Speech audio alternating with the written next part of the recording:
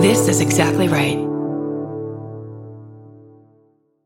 If you're like me, you're always looking for a story to dive into. Whether it's a family drama or a mystery to solve, the key to getting hooked is the details. I need rich visuals and intricate storylines, honey. And June's Journey has that and more. June's Journey is a mobile mystery game that follows June Parker, a daring young woman on a quest to uncover the truth about her sister's murder.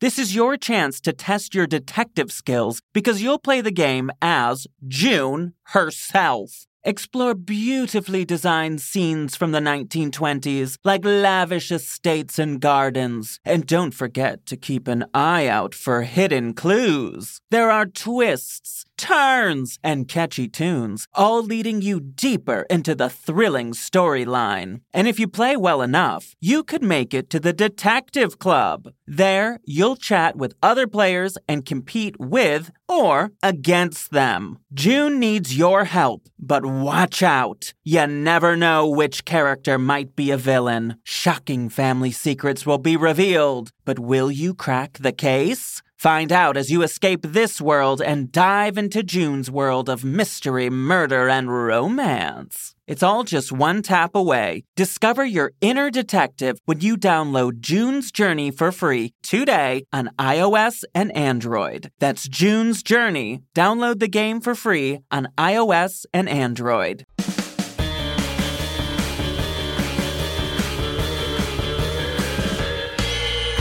What's that at the foot of my bed? It's spooky and kooky. I'm pretty sure it's dead. It's coming this way. Wait a minute, hey, I'm ghosted! By Roz Dressfellers. Please. Hey, boo. It's me, Roz. Welcome to part 2 of my conversation with Greg and Dana Newkirk. Oh my God, people went wild for this episode last week. I heard from so many people that just loved it. Great feedback, and it was worth the wait. I mean, I love them. I love them so much. They are so cool. They're funny, and they know their stuff. And so today we have a little bit more of the conversation. We're going to be talking about eBay dolls, one of my favorite topics, and Hellier, and also PhenomenaCon, which is their online paranormal conference, which is happening this weekend. So please be there. We'll talk more about it later on in the episode. I'll be there. Okay, let me give you a little bit of an intro here. I was looking through paranormal news, and guess what? Courtney Cox has a ghost story. In celebrity paranormal news, Courtney Cox recently said in an interview that she has a ghost story. She has a new TV show coming out called Shining Veil, and it sounds like a great idea. So the show, Shining Veil, is about this family. She's the wife, the mother, I believe, and bad things are happening, and she can't tell if she's either depressed or possessed. I don't know. I found it interesting. Anyway, so she was recently promoting the TV show, and she was asked by a reporter from Entertainment Tonight, have you ever had an experience? And she said that she lived in a house where a UPS delivery person brought her something and was like, oh, who's that behind you? And she was like, what? There's no one behind me. And that was one of her ghost stories that happened. But she said she doesn't want to talk about it because she's afraid that the ghosts will hear her. And then she also reveals in the interview, oh, I'm in England right now, and I just had a paranormal experience the other night. So the ghost lover, I love Courtney Cox. I actually just watched Scream a couple weeks ago, and I loved it so much. God, I thought it was everything I wanted from a Scream movie. But anyway, I just thought it was interesting, and I'm adding her to my list of future dream guests. Courtney Cox, she's got the stories. We now know it. Okay, I also found this article that is saying that there's a new study about people that believe in the paranormal. And I'm like, are they coming for us? It sounds like we have some haters here in our midst. Okay, this article's from Psychology Today. It says, are paranormal beliefs a result of lazy thinking? Okay, I've said this before. I have always, before all the other things I identify as, I've always identified first and foremost as lazy. So you might be onto something here. Basically what it's saying is that, okay, so in 2021, there was a New York Times bestseller called Noise, A Flaw in Human Judgment. And in this book, it says, belief in ghost astrology and extrasensory perception, ESP, is associated with lower cognitive reflection test scores, implying that belief in paranormal phenomena may result from failure to engage in an adequate level of analytic thinking. However, a new cross-cultural study published last week in Frontiers in Psychology, which I guess is some kind of publication, suggests that this is a case of correlation without causation and that it may be culturally mediated. So cognitive reflection tests, also known as CRT, so that measures a person's ability to respond to a problem by rejecting the first incorrect answer that springs to their mind and then engaging their analytic reasoning skills to find the less obvious but correct solution. So it says in 2012, a study by someone named Gordon Pennycook showed an inverse correlation between scores on the CRT and belief in paranormal phenomena. So according to his findings, quote, analytic individuals have decreased levels of supernatural belief because they are more likely to scrutinize ideas, detect such violations, and unbelieve them. However, last week, a group of researchers published a series of cross-cultural studies that undertook a similar comparison of cognitive reflection and paranormal belief, but produced results that call Pennycook et al.'s explanation into question. So they noticed that most studies examining the association between cognitive style and people that believe in the paranormal or jump to that have been conducted exclusively with what they call WEIRD, which stands for Western, Educated, Industrialized, Rich, and Democratic. Okay, we're going to talk about the word weird for a moment later on in this episode, and that is not what I'm referring to, P.S. So they're saying only 10% of the 287 participants in Pennycook et al.'s study were from regions other than North America and Europe, and 100% of their study participants gave English as their primary language. They also noted that a previous study in which Japanese participants who self-reported having an analytic thinking style were more likely to have paranormal beliefs. So they're using this as reasons to explore the relationship between CRT scores and paranormal beliefs outside the Western and English-speaking worlds. So sticking with the same group that is doing these studies, they conducted several studies to measure cognitive reflection and paranormal beliefs in both English-speaking and Japanese-speaking populations. So the results for their English-speaking subjects were similar to the one that Pennycook did, which is an inverse correlation between CRT scores and paranormal belief. However, when CRT scores and paranormal beliefs among Japanese subjects were compared, there was no such correlation found. So it would seem that what they found is that paranormal beliefs are not a violation of Japanese cultural norms quite as much as they are to Western peoples. So, yeah, it really seems like it has a lot to do with society, cultural influences. Of course, I'm always talking about religion or upbringing. That has a huge part because those seeds are planted in your mind that stuff could be possible. I think also if you're like, if you discover, I don't know, paranormal podcasts or movies or books or whatever, then you would have the possibility of that stuff out there, and you wouldn't just be like, oh, that was just in my head. Anyway, moving on. I don't know. I'm always thinking about skeptics in a way.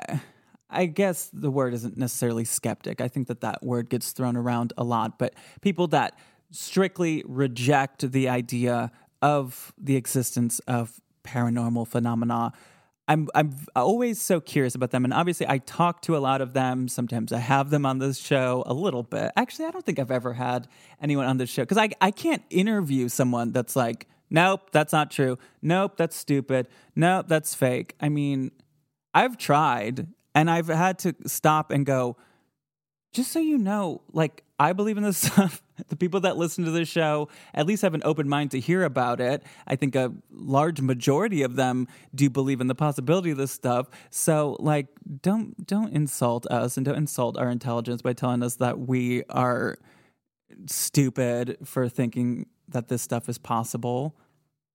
Of course, it always comes down to, it's fun. Why not? We're not hurting anybody.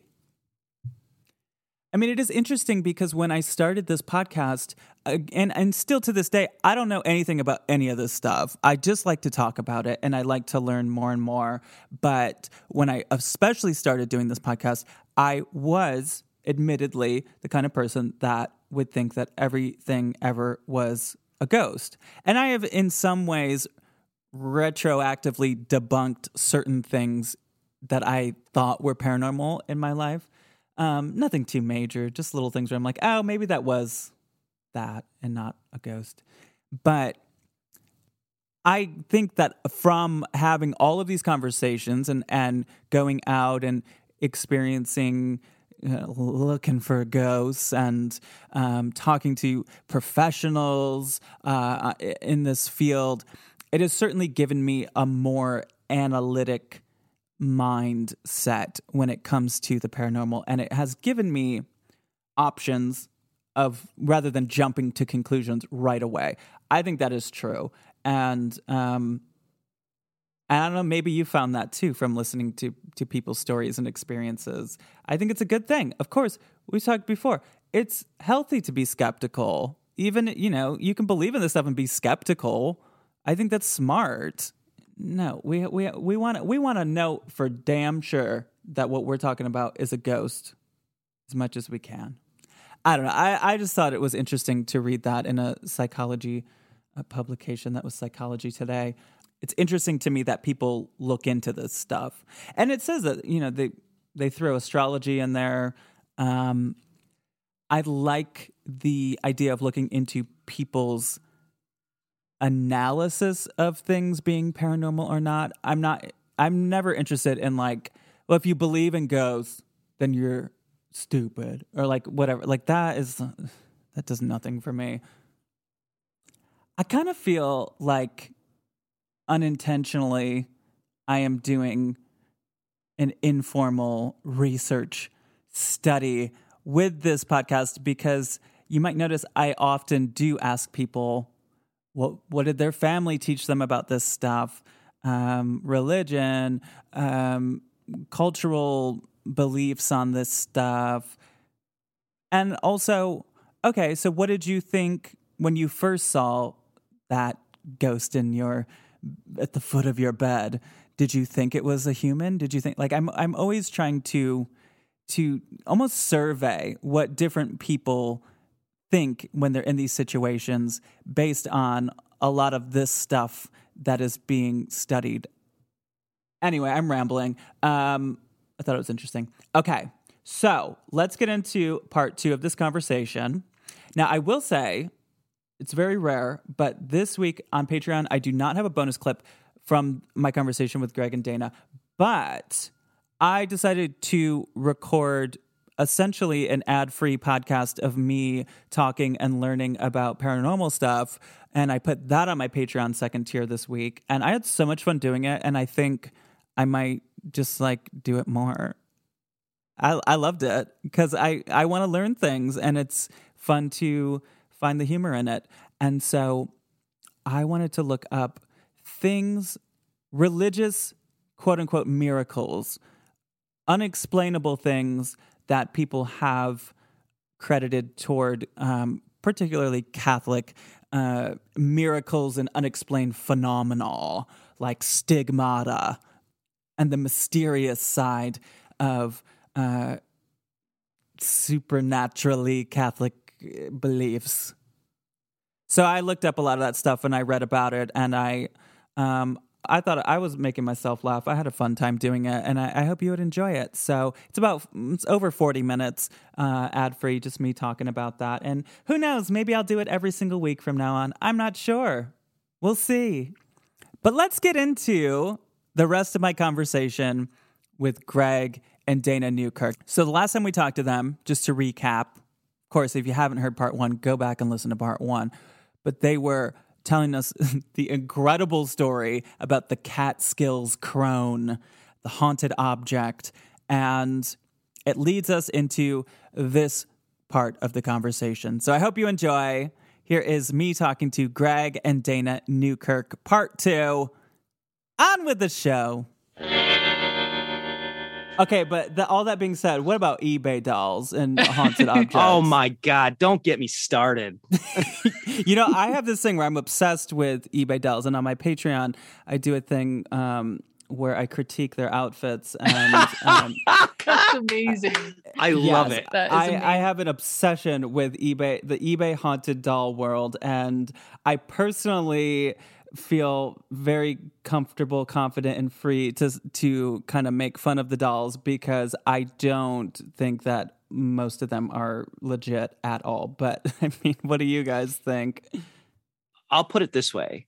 Every time we've dealt with a case where there are people who claim to have a haunted object, they only ever respond one of two ways. Yeah. There's only two ways they respond. I've never seen anything else in a case that I believed. They either will never part with it. They have like a bizarre connection to it and they would never part with it for any amount of money. There's like a hyper fixation on it that it borders on like unhealthy, like big red flag energy. Yeah. Or they want you to take it. They will pay you to take it. They don't want anything to do with it. They're so scared. They want to throw it in. I've stopped people from throwing it and throwing things in fires, from throwing things Lakes, in the river. They They want nothing to do with it. So when I see someone who goes, I have this incredibly haunted artifact and you can own this for $500. I'm like, oh, you're a scam artist. Yeah, sure. It's complete horseshit. There's no way. And it's funny because there's this super fun scam that I see some paranormal museums do sometime is they have their psychics, quote unquote, go to thrift stores and put their arms out over the dolls. And then they will feel the energy and they'll find a haunted doll. And then because the psychic finds the haunted doll, now they have a new haunted doll and they just make up this whole backstory and everything for it. Oh, the backstories are the best part. They're always so specific. These yes, yes, they are, especially the eBay ones. They're like, so like you have this incredible detail about this. Oh, this is Amy and she's gluten free. Yes. And she loves to watch Judge Judy every single day. Yes. It's like, or do you like to watch Judge Judy as this doll sits next to you? Exactly. One of my favorite. I know exactly what you're going to say. It's the greatest story ever. We give, we'll give lectures on the idea of hauntings and haunted objects and things like that. And one of the things that we'll do is we'll go through some of our favorite finds on eBay because we always have like a thing where it's like, don't buy haunted dolls on eBay unless you hate money. Yes, you're just throwing it away. So there's the haunted dolls. There's all kinds of stuff. Dybbuk boxes. Don't get me started on those. But one of my favorite ones was a haunted ring. And this ring, if you bought this ring and you wore this ring, it would summon the spirit of Craig, the bisexual werewolf lover. And there's a picture of Craig that's on this eBay account. Oh, wow. And the funniest thing about it is we've been giving that lecture for a while, and people always laugh because it's just absurd, the level of detail, or to even think that wearing this ring would summon, the werewolf succubus. Craig, turns out, our friend Connor Habib goes, oh, he's like, I worked in the adult entertainment industry. I know Craig. We could actually set you up, buy that ring, and then we'll make a little video where you put the ring on. And then Craig appears. And then we'll just have a jump cut to Craig appearing in the scene. And we're like, it worked. It worked. So did he do it? Oh, I would love to at some point, but I unfortunately have not met Craig. We need an intro to Craig. We gotta make this happen. Well, I do live versions of this podcast in person here in LA, and let's get Craig. Yeah. Well, usually what I do is I hate to admit that this is fake because I think people really know that they believe in it. But I make a fake eBay ad of a doll for sale, which is really just a doll I buy at a thrift store. And then I act like I bought the doll, and then I bring the doll, and then I have a local improv actor of some sort with a microphone behind the stage as the doll. And then I interview the dolls about their stories. That is incredible. Oh my really God. Fun. I love hysterical. I love the detail backstory haunted doll Etsy or eBay. They're so good. The absurd amount of detail. Because all I want to know is like, where's the recordings of her telling you this? God, please, I know. We could change history. But the crazy thing is that it's like, then you click on the seller and they have like 50 of these dolls. Yes. And it's like similar stories kind of. I mean, I have a lot of respect for the fact that they take all this time to like really write these stories. And sometimes the stories are like long, like paragraphs and paragraphs. Oh, yeah. They're always from like an old. I was cleaning out an old witch's estate. Yeah, that's in so many of them. My favorite, also a kind of like similar thing, is the haunted doll world on TikTok is an incredible thing, because it's just people interviewing their haunted dolls, like doing like EVP sessions, so like electronic voice phenomenon, like ghost hunting with their haunted dolls, to ask them like, who killed Marilyn Monroe, like that kind of, you're just like, oh my God, it's incredible. Yeah, maybe the doll will know, like they'll know. Oh yeah, the haunted doll thing. Ugh. So when you guys have like a bunch of haunted objects in a room, how do you know what activity is coming from which one? I don't think you really have to look very hard. Mm-hmm. I mean, I think, my personal view on ghosts, people are always saying, ghosts are here because they have unfinished business. I think that if there's something that has something to say, they'll find a way to say it. They'll find a way to let you know. And I think also, like, when it comes to the objects, some of them, there's like distinct activity, like different types of activity that you'll notice sort of with them. And then stuff happens when something new comes into the environment. Often, yeah.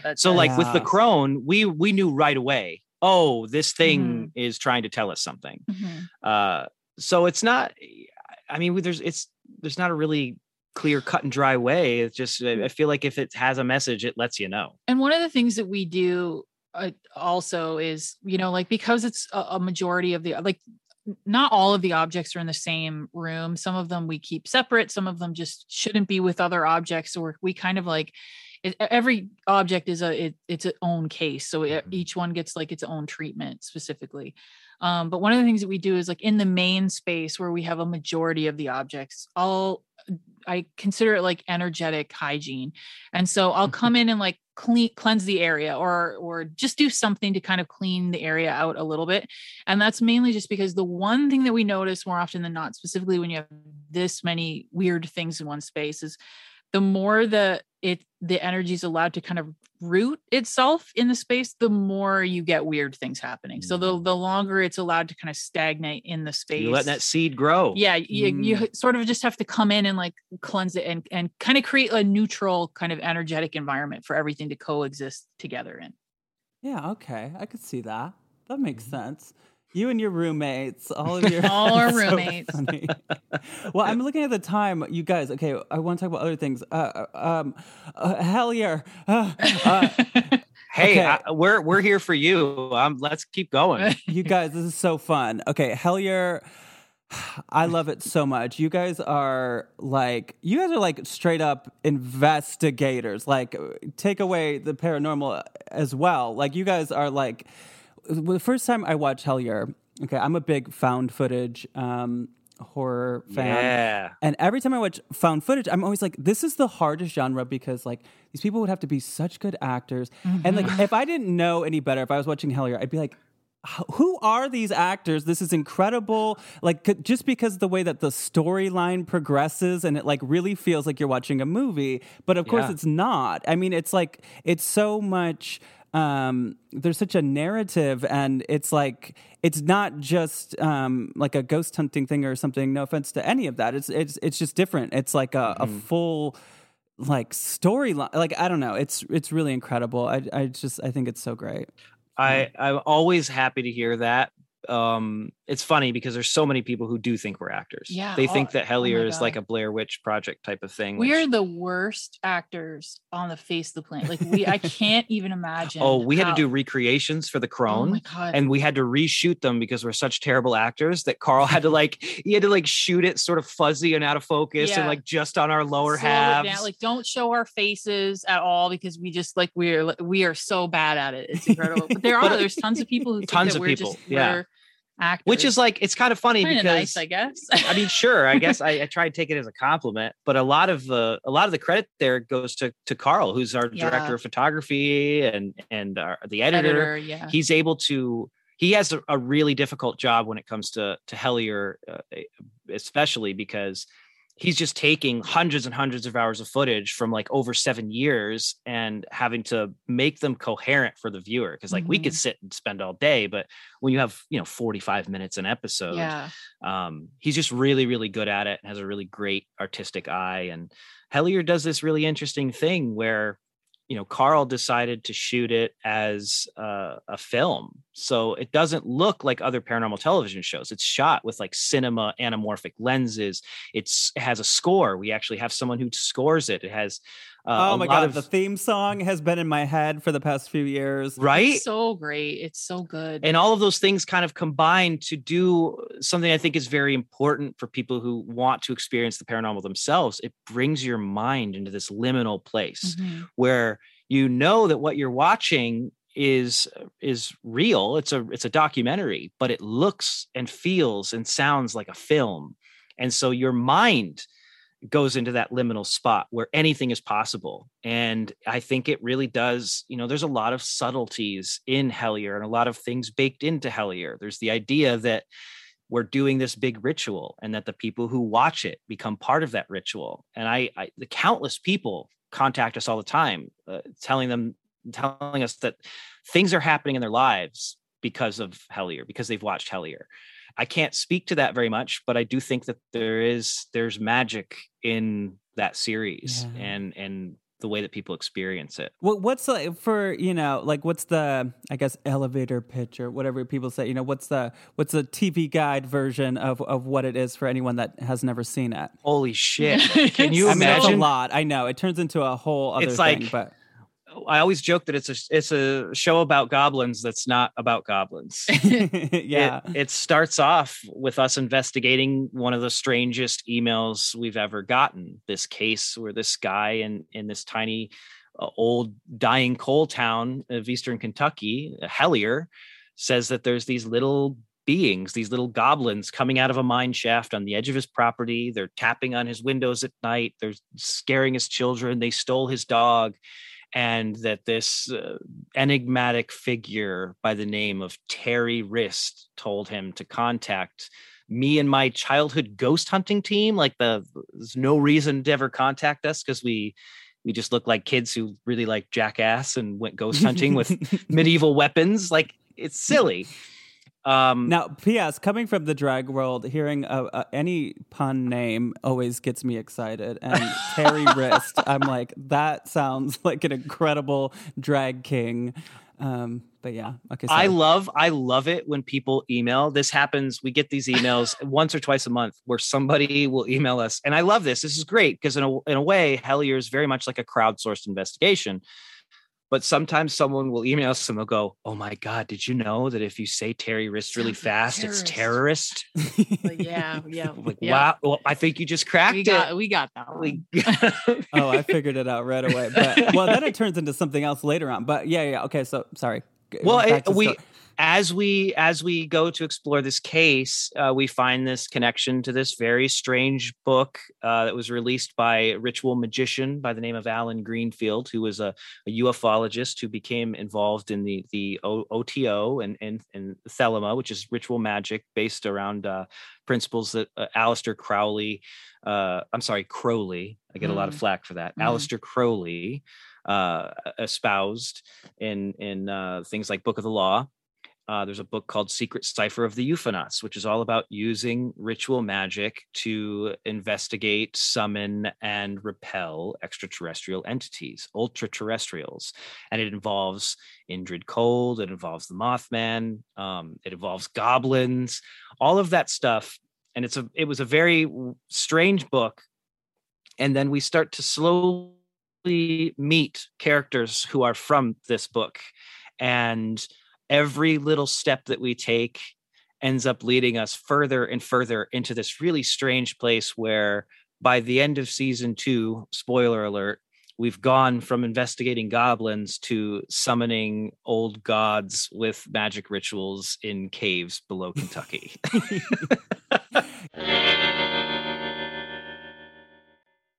If you're like me, you're always looking for a story to dive into. Whether it's a family drama or a mystery to solve, the key to getting hooked is the details. I need rich visuals and intricate storylines, honey. And June's Journey has that and more. June's Journey is a mobile mystery game that follows June Parker, a daring young woman on a quest to uncover the truth about her sister's murder. This is your chance to test your detective skills because you'll play the game as June herself. Explore beautifully designed scenes from the 1920s, like lavish estates and gardens. And don't forget to keep an eye out for hidden clues. There are twists, turns, and catchy tunes, all leading you deeper into the thrilling storyline. And if you play well enough, you could make it to the Detective Club. There, you'll chat with other players and compete with or against them. June needs your help, but watch out. You never know which character might be a villain. Shocking family secrets will be revealed, but will you crack the case? Find out as you escape this world and dive into June's world of mystery, murder, and romance. It's all just one tap away. Discover your inner detective when you download June's Journey for free today on iOS and Android. That's June's Journey. Download the game for free on iOS and Android. I want to say that at some point in the second season, I think you guys covered this for a sec, the idea, kind of going back to what we were talking about with like magic having to do with cryptids and that sort of a thing. Mm-hmm. And I remember when I first started learning about Aleister Crowley, that he was doing work in Loch Ness, and then it made me think, like, I wonder if that is, a manifestation of something, if he created the Loch Ness monster or whatever. Yeah. And so, I mean, what are your thoughts on all that? Well, there was 100%. The idea, that he was doing a ritual at the Boleskine house. I think it was the Abremelin ritual, which is like a really intense, very long ritual that, there's a fantastic film that is sort of gives you an idea of what the Abremelin ritual is like. It's called A Dark Song, and I highly, highly recommend it. It is incredible. It's incredible. It's beautiful. It's scary too. But it's the best depiction of ritual magic in a fictional film that I've ever seen. But it was he wasn't able to finish the ritual to completion, and then shortly thereafter, the Loch Ness monster. I am a big believer in the idea that often Maybe he tore a hole in reality, like that, or maybe he manifested something into existence. I don't know, but sure. it is an interesting coincidence. Ooh. So, Hellier, is there a third season? Where are you guys at? What do you think? Yeah, I think it's a matter of when, not if. The first 2 seasons came out in the same year, which is crazy. And, we have a lot of ideas about where it's going to go. We have ideas about who we still need to talk to, things that we still need to do, rituals we need to complete. And I don't think Hellier is a thing that really stops. We can kind of try to unnaturally put a cap on it, but we'll definitely continue it as far as it wants to take us, because I don't think that it's done yet. I think there's still work to do, and there's still, my own personal opinion on it. And this is the fun thing, is we all have our own ideas about what this means. But I think what you're watching in Hellier is you are watching an initiation of people becoming better magicians, or becoming magicians at all. And at the same time, there are so many viewers who are becoming magicians alongside of us. And I don't think that journey is done. Oh my God. I love it so much. I tell everybody about it. I just think it's so fun. And it covers so much ground paranormally. And I do always appreciate that, like, intersection of different ideas of the paranormal. Doing things like, the God helmet and the Estes method, and stuff that's more traditionally ghost hunty, talking about hypnosis and UFOs, and it's all of it in such a cool way that makes sense. And that's it's always really nice to hear that, because that tends to be like one of the things that people will like hyper focus on that they hate about it. Well, it's like, I don't want to sound, this is going to come off. I'm trying to think of how the best way to say this without offending somebody. Hellier requires you to do homework. Sure. And not everyone, like people who watch like traditional paranormal television. I watch traditional paranormal television. We appear on it all the time, but you have your hand held and you're told what to think and what to believe by traditional paranormal television. There's a 3-act narrative structure. You've got the first act sets up the problem. The second act is the investigation. The third act is telling the client how to fix the problem. It's solved. It's done.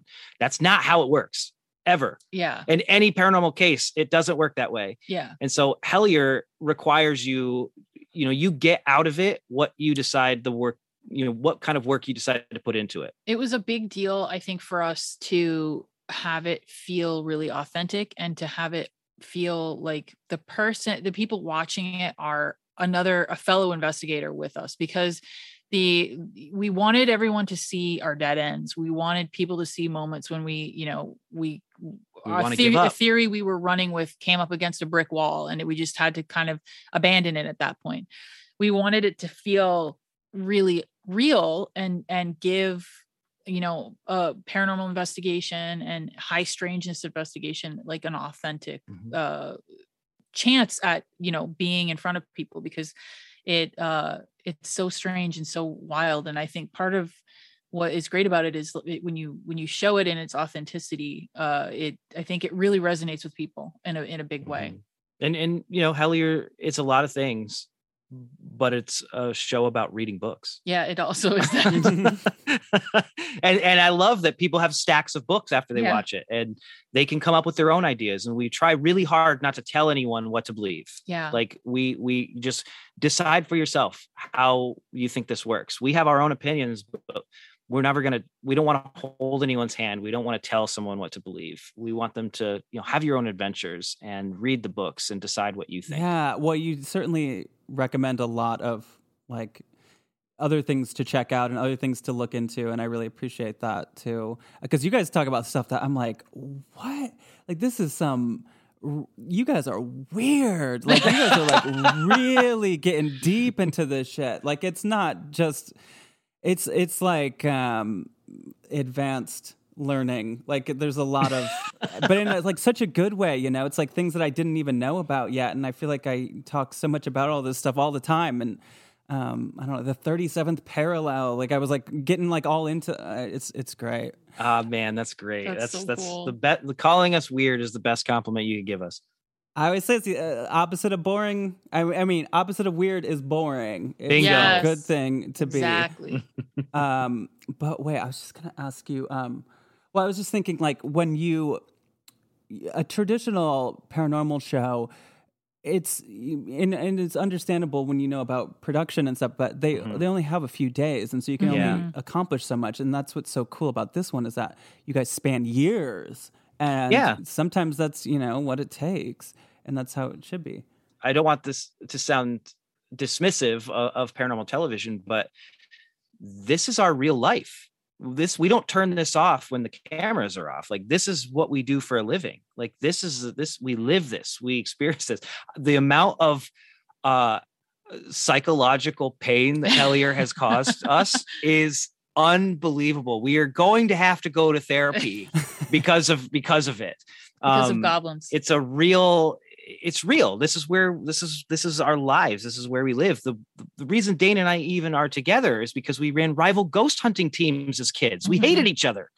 We've been involved in this for forever. So it's always you know, I love it. I think that, you know, campy paranormal television is awesome. It's great, but it's also kind of frustrating when people believe that like Mountain Monsters is legitimately fighting Bigfoot every week, you know, like it's I think different. Also it's like, it's just nice to have an alternative too. You know what I mean? Like, it's nice to sort of like have a kind of paranormal content or TV for everybody. So if you're, you know, if you are a fan of like traditional ghost hunting shows, they exist and they're out there. And now there's, you know, an alternative for people who maybe want to dig their, you know, heels in a little bit and kind of embed themselves with the group of investigators. It's just cool to have like that alternative and to be that alternative, I guess. We actually had the first season of Hellier in the can for like a year before we decided to throw our hands up and release it ourselves, because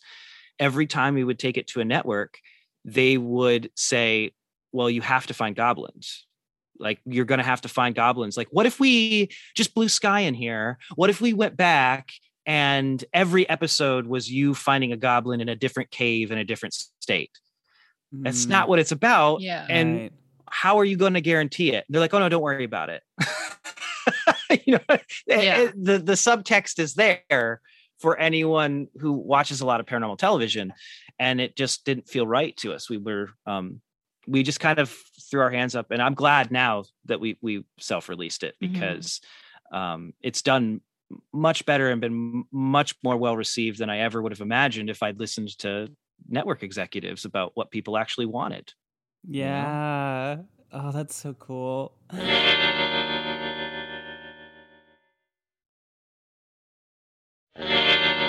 What is your inbox like? I mean, I can only imagine how colorful that has to be.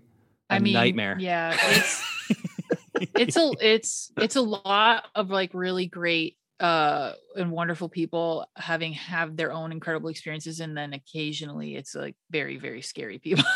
Sure, yeah. But if anything, I think what is fascinating about it is how many people feel that that Hellier itself sort of is a great example for something that they felt in their own lives, but they've never really had something to kind of point as to a reference for. Yeah. So I find that like more often than not, people are like, I've experienced synchronicity storms like the ones that you guys experience in Hellier, and I didn't know how to explain that, or I didn't know how to properly share that feeling with other people. And it's cool because it's nice even just for us to know that there are other people out there that are kind of, that they feel as if they're in that current, because I like referring to it as a current, and it feels like something that you're in when you're really kind of going with the flow of you know, trying to communicate with that phenomena. There's a weirder vibe that you just sort of feel. And it's cool that, you know, there's so many people who've said, this is what I feel sometimes. And it feels important and it feels mystical to me. And now I have a point of reference where I can go, it's like this, you know, and that's a really cool thing. Yeah, I mean, when you guys get these emails that are like, there's goblins in my yard, and like, how do you, what's your credibility checklist, or I'm sure it's case by case, but I don't know. I think that, I mean, and Greg probably will have a different answer, but for me, I'm really always looking, because I feel like at this point, everyone jokes that, like, there's a hell you're drinking game, and whenever we say synchronicities drink, and we're like, you'll die of alcohol poisoning, you will don't die. do that. But I really feel like for me, the synchronicities are the guideposts. So when I start seeing that popping up, like, let's say someone contacts us and they're having a similar experience, or they want us to come and investigate, I'm really looking for like synchronicities around dates, words. Sometimes they'll numbers, say the name of something that we've been very invested in and haven't told anyone about. Mm-hmm. Yeah. And then you're like, okay, well, there's no way that person would have ever known that. And so those, for me personally, tend to be the things that I'm really looking for, as far as kind of that, that idea of the phenomena going, like, look over here, like, this is the direction you need to go into next. I sort of trust that it will put the right kind of things in front of us that we'll recognize them right away. Yeah. You let the phenomena guide your hand. Mm-hmm. And there's other times when, you get really good at sniffing out. Sure. If someone's trying to pull one over on you, you kind of know, and there's questions you can ask that will get to the heart of that really quick. And people's responses, how they respond, is another way. And, like I said earlier, our first instinct with every single thing is to try and give people the tools to solve their own problems. I don't need to come in and play the hero and stoke my ego and, give you an exorcism or anything like that. That's not what we're about. We want to help you help yourself. And so we can give people advice and ideas on how to fix their own problems. And if that doesn't work, the next step is, okay, well, let's, maybe there is something we can do. We don't like typically doing residential cases because there's psychology issues there. I think in a lot of those cases, they need to talk to a psychiatrist, and neither of us are psychiatrists. We don't have training in therapy or anything like that. And so I'm very aware of making someone's situation worse simply by being there. But, when it comes to, like, somebody has a haunted object or something and it's causing them distress, we're happy to take it off their hands. That's easy to do. And most of the time, just getting rid of it solves the problem. And we just make a little more room on our shelves. And sometimes we get to experience something fascinating and document it. But yeah, it's always case by case basis. Yeah, because it's tough, like, having an open mind of, like, oh, well, I like to believe, like, sure, why couldn't this be possible? But, like, it gets to, like, a fine line sometimes where somebody comes to me with something and I'm like, I don't know if that that sounds really out there. I think one of the easiest ways is to determine whether the person actually wants help. Because sometimes someone just wants someone to confirm that they have a spooky ghost in their house, because everyone wants to be special. Yeah. And those situations are the most difficult ones, where you can give someone kind of every explanation as to the weird things that are happening maybe in their houses or something like that, but the reality of the situation is they just want you to kind of validate the experiences that they are having, and those are tough because it's sort of like sometimes you will find like legitimate mundane answers, and they often just kind of refuse them because they want to continue believing that it's not the pipes contracting from heat and banging in your basement, that it's something else going on. So those are tougher kind of situations, but especially when it's dealing with, like, unresolved trauma around the death of like a family mental health member. Issues. Yeah. They want the orb in that photo to be grandpa, and you don't want to say, well, that's a lens artifact. It's difficult. And even if you tell these people, like, no, that's, I can tell you how this happens. I can put you in touch with a photographer who can explain how this works and how there's water droplets in the air. And when you use the flash, they show up on camera. But sometimes it's better to just say, if that brings you comfort, why do you need me to validate that? Yeah. Well, you guys, we should probably wrap it up soon, but we have got to talk about PhenomenalCon. Yeah, we're so excited you're going to be there. Yay. I will be there, and I can't wait. You know, this is my debut speaking at such a thing. Is it really? My gosh. Yeah. I mean, obviously, I've like done a billion things speaking to audiences and talking about ghosts and all that, but I've never, I feel legitimate.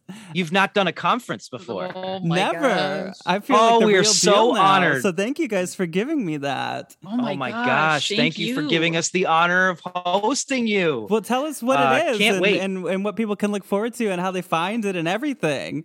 PhenomenalCon is it was born of a pandemic a couple years ago when, you know, our livelihood shut down, the livelihood of our friends shut down too. You know, part of the way that we make money is going around the country and talking to people. And we're in a very fortunate position where we don't have to do that. But a lot of our friends they're not, you know, they've got books they've got to sell. They've got things they've got to promote. And we got bored not being able to go anywhere. So I said, let's try our best to bring the conference experience online. And we planned a 3-day event with, we only ever invite people who we genuinely love and genuinely feel like they have something fun and interesting and new to say to people. And we put together this amazing list and it just went, it went off like gangbusters. Everybody was so psyched on it because, you know, we didn't realize there's people who've never had the opportunity to attend a paranormal conference before. They've got, maybe they have social anxiety. Maybe they just don't have the funds. Maybe they have to stay home and care for somebody. These people finally had the opportunity to attend something like this. And it was just so much fun. It really replicated the conference experience. As far as I know, no one's ever done one before, an online paranormal conference. And so we kept it going, and we're bringing it back for round 3. It's happening at the end of the month, the 25th through the 27th. We host the whole thing through our Patreon page. It's free for people who are already members of our Patreon. And if you're not, it's $15. You can join for the weekend. You can leave when you're done if you want. But there's tons of fantastic speakers on everything from voodoo to ufology to Bigfoot. Dana's going to talk about incorporating magic into paranormal investigation. I'm going to talk about egregores for fun and profit. There's all kinds of fun stuff, and there's movie screenings that have to do with the paranormal. It's going to be great. I'm really excited about it. But if people are curious about it, they can go to patreon.com/paramuseum, PARA museum, and all the information's there. And I'm going to be giving a speech about like finding the fun and the funny and the paranormal and keeping it, you know, light and finding the humor in it, which is hell like, yes, that's so important so to needed. me. And that was so much of like when I started this podcast, it's always been kind of the focus for me is like, yeah, sure, there's like moments when this stuff is so far from being funny, it's not even funny. But like, you know, so much of it, there's so much fun to be had. And I've spent so many years watching people that I'm like, is this even fun for you guys? Like, right, exactly, miserable. Like, come on, you're talking to dead people or you're talking to invisible, you know, humans. Like, it's fun. Yeah, you know, one of the best pieces of advice I ever got, and I'm sorry I don't remember where I heard this or who told this to me, but one of the best pieces of advice that I ever got that I think is so important for more people in the paranormal who have an interest in the paranormal to hear is laughter is the best exorcism. It is the best way to clear a space. Yeah. And if you can have a good sense of humor about things that are scary, you can withstand just about anything. That is great. Because, I mean, some moments it's not great. And then all of a sudden everyone starts laughing and it's like that bad energy just out of there. Gone. Dana will tell you the way that I deal with fear I is do- I just start to giggle and laugh. I do too. I can't help it. The most terrifying thing happens, and I'm like laughing about it like a complete sociopath. Because it feels so absurd. Right. Yeah. There's invisible monsters and they're terrifying me. They're terrifying. It's very funny. Yeah, it is funny to just sort of look at, like, sometimes I just sit here and I'm like, I get to talk to people about, like, it's so weird. Like, right? It's awesome. It's so cool, though. I don't know. It's all fun. Well, guys, you've been so generous with your time. Thank you for God. chatting with Thank me. you. This is so fun. I hope we can do this again. Absolutely. Many more times in the future. But tell everybody just everything, that whatever you want them to know, where they can find you and all that. Well, I think we're both pretty easy to find. Yeah, we're online. pretty easy to find. I do have something I'd love to shout out if people are interested in supporting a cosmic horror film. I'm doing something that's a little outside of my comfort zone, but I'm very excited about. I'm executive producing a horror film based around the concept of egregores, which we've talked a little bit about. And the script is so scary. The cinematographer is incredible. The director directed a really fantastic short about an alien abduction support group. It's called Prefigured, and you can find that on YouTube.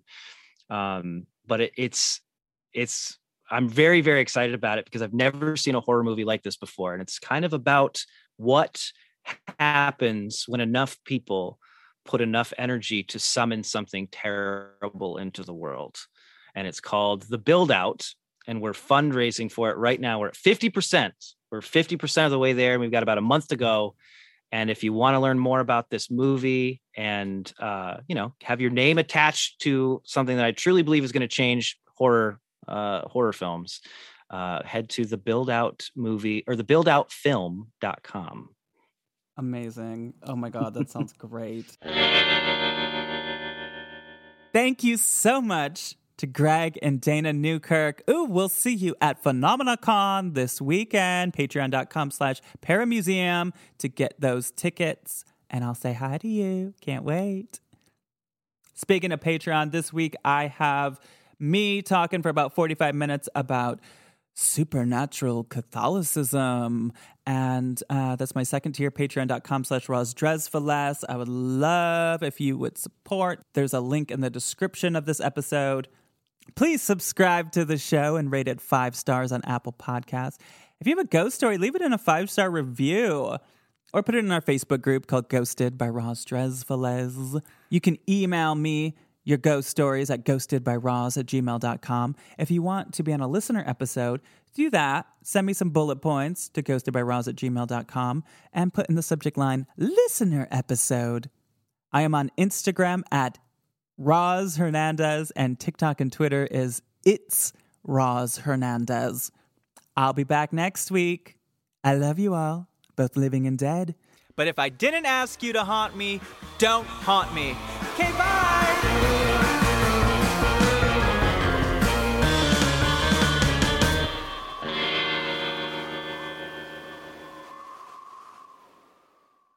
Starburns Audio, a podcast network.